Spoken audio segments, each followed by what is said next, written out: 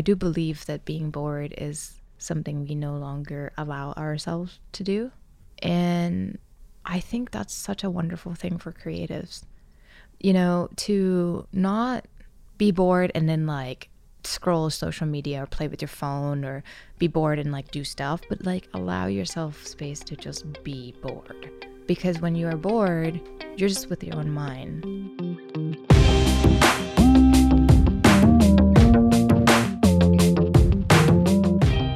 Greeting friends and fellow storytellers, it's Harris here, and as we record this, we are moving into month 5 of this pandemic. Month 5. It's hard to even remember March now, when lockdown felt like kind of a weird novelty. Now, many of us have gotten used to spending huge chunks of the day stuck with ourselves, and that's a tough place to be, or it can be, unless you learn how to utilize that time well. And that's something this week's guest, Thaniya Keereepart, can help you learn to do. Thaniya is a seasoned product executive with over 17 years of experience in the media technology space. She's built 3 teams from the ground up and helped grow recognizable media brands from startup mode to structured, scalable companies. Her work has been recognized by numerous awards, including Emmy, Peabody, Adobe Max, Debbie, and the prestigious National Design Award. Thaniya's connection to storytelling is through an understanding of human-computer interaction, design, and behavioral economics. Her transformative work has shaped the future through tenures at Major League Baseball, TED, and as head of product and creator experience at Patreon. If you're wondering what to do with some newfound alone time, she's got some really great advice. Listen in on this backstage interview recorded at Story between Thaniya and Tim Gray. My intention is about that it is important to spend time alone, to understand who you are when you are alone and who you are not in comparison to anything else or anyone else that is external to you. Because when you spend time to do that, you have a better understanding of the sense of self. And when you have a better understanding of the sense of self, you have a better way to contribute to togetherness. So in the theme of between alone and together, to get to a place where together is genuinely meaningful, you have to bring your sense of self. And in order to figure out your sense of self, you should spend some time alone. Absolutely. I had a wise friend tell me maybe a decade and a half ago, she was like, you can't be alone. And I'd never heard that said to me in that way before. And I took it to heart, and I realized that I had constantly surrounded myself with things and people at that age. And I made special time to go be alone and to be okay with my company. And it took a lot of self-work and a lot of therapy and a lot of stuff to do that. But it was incredible, but it's almost addicting. Once you get to where you really enjoy your own company, there's no incessant need to fill it. There's joy there. Yes. And that's a hard place for a lot of people to get to. That in itself is a liminal space. Yes. And it's a pretty dramatic shift from those two planes of thought. Yes. When you were going through that process of sitting and being, just being alone and being okay with just you and your mind and your thoughts, what was that process like? Mine was jarring. Mine was, the sort of the story that kind of like that conveyed the message was this sudden discovery that I had acute major depressive disorder. I was so blindsided by that I had to Google what it was while I was in the hospital. And through that somewhat jarring experience, and with the help of my brother, he recommended that I go do this silent meditation thing. And my whole entire life, I was so career focused that I spent every minute of my waking moment thinking about everyone else and everything else, that the idea of going into this retreat and to silently look inward was both very scary and frankly, I was curious Sure. to see if I could do it. And, I'm an introvert, so being by myself was fine. So what could go wrong, right? So, Yeah. famous last words. And then Yeah. I walked in and I was like, holy shit. What have I gotten myself into? Yeah, it's an all new level of aloneness. We often spend on time alone, like an hour or 2 hour a day. Yeah. And then you start to do stuff. Right. Sure. And then this was like 12 hours of sitting by yourself, just you and your own mind. And you just start to like see all the crazies that's like in your head.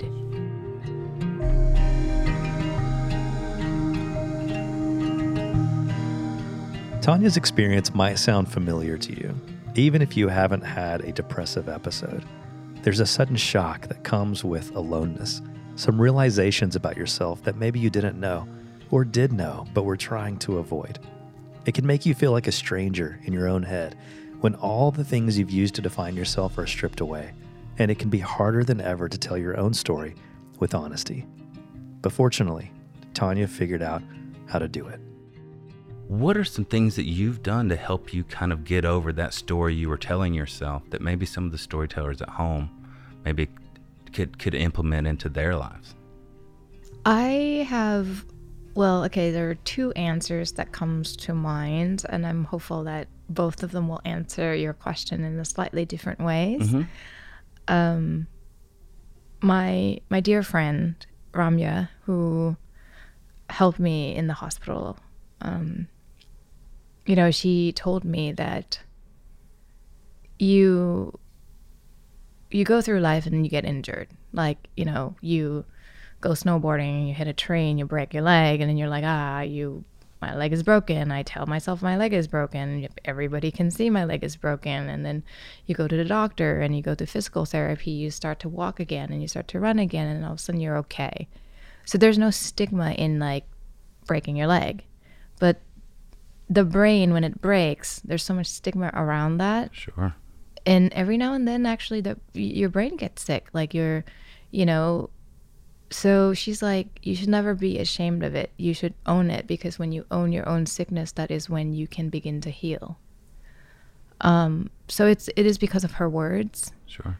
That encouraged me to own my own sickness and actually talk about it the same way anybody talking about being sick. Absolutely, yes. And I think that because there's so much stigma around mental health, that it becomes this silent threat to all of us, because we are ashamed, so we hide, and when we hide, we don't heal. Sure.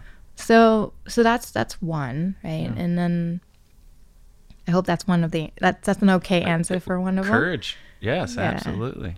And then the second is, for listener at home to think about, how to cope with depression, and what are some of the ways in which they can think about their own experience, is this notion of, when you cry, eventually you stop crying.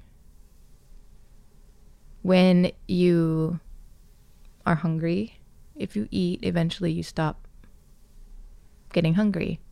As a matter of fact, I don't know if you've ever been hungry to the point where you stop being hungry. Mm-hmm. Right? Yeah. Yeah. So like, see, those things exist. And so there is like moments of sorrow or panic and stuff like that happens. If you know, heart of heart, that it will pass, it actually will. You just be patient and just know that it is a part of who you are now. It may not have been a part of who you were before. And you breathe through it. You know it will go away. And just kind of let it be what it is. And don't like dwell on it and feel like bad about yourself, or feel bad it exists. Or, I get migraines all the time and I'm like, oh, I have migraines. I'm just going to sit on my bed. Sure. No, not like, oh, I have migraine. This is like the worst thing in the world. And, not anymore. I just shut my blinds and I'm like, okay, I know my routine. It's going to go away at some point. I'm going to create space for that. Absolutely. And that ties into liminal space so well, right? It's just a part. Yeah. There is no skipping it. Yeah. You can't go around it or over it. Or like dying to fix it, or wanting to just be away from something that you are already there.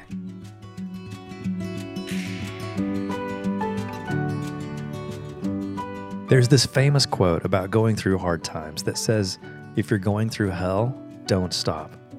And that's good advice for a lot of life situations, but creatively speaking, with something like liminal space, well, that might feel like hell too. It's unknown, it's scary, it might even be lonely. But that's why I have another friend who calls it hell in the hallway. Again, keep going. It may feel like one door has closed and another door hasn't opened yet, but it's also exactly where a lot of us need to be. I think sometimes we are put here on purpose, in this space between, for our own good, our development, our formation, our becoming. It's something that Thaniya really believes in. Loneliness isn't just part of the journey. It's a part worth embracing and resting in. I mentioned this briefly in my talk about boredom. And I do believe that being bored is something we no longer allow ourselves to do. Mm-hmm. And I think that's such a wonderful thing for creatives. You know, to not be bored and then like scroll social media or play with your phone or be bored and like do stuff, but like allow yourself space to just be bored. Mm-hmm. Because when you are bored, you're just with your own mind. And if you think about like a child looking out the window when it's raining and, you know, maybe this little boy is bored, he's imagining things. Yeah. You know, that moment in our lives where we are dreaming about stuff or imagining what we could be or could do, or maybe like in this little boy's mind, it's just like a dragon flying around or whatever. That is creative. And you know what is not creative? What is not creative is when you sit and you like, you know, scroll through like Instagram or something like that, and you see a bunch of like these amazing people doing really amazing stuff. But then if you really think about it, if that is your source of creativity, then your creativity is in the light of other people's work. Absolutely. It is not yours. You're just copying or emulating something else that you see. It's not coming from within. So I encourage creatives to make time to be bored, away from all of these comparison things, to find your inner childhood.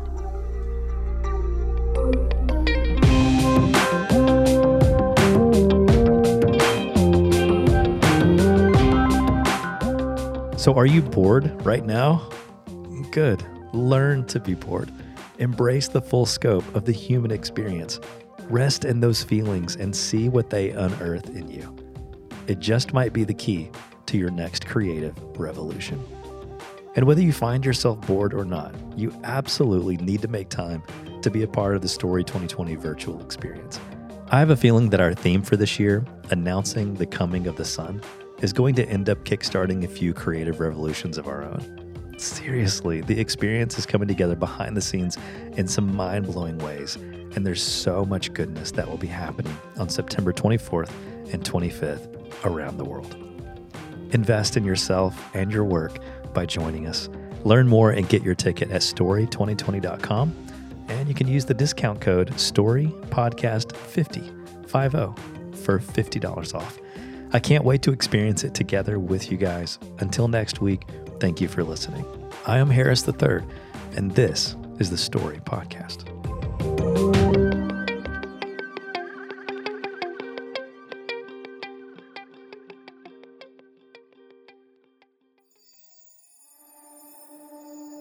The Story Podcast is a production of the Astoria Collective. It is hosted and curated by Harris III and produced, edited, and mixed by Chad Michael Snavely.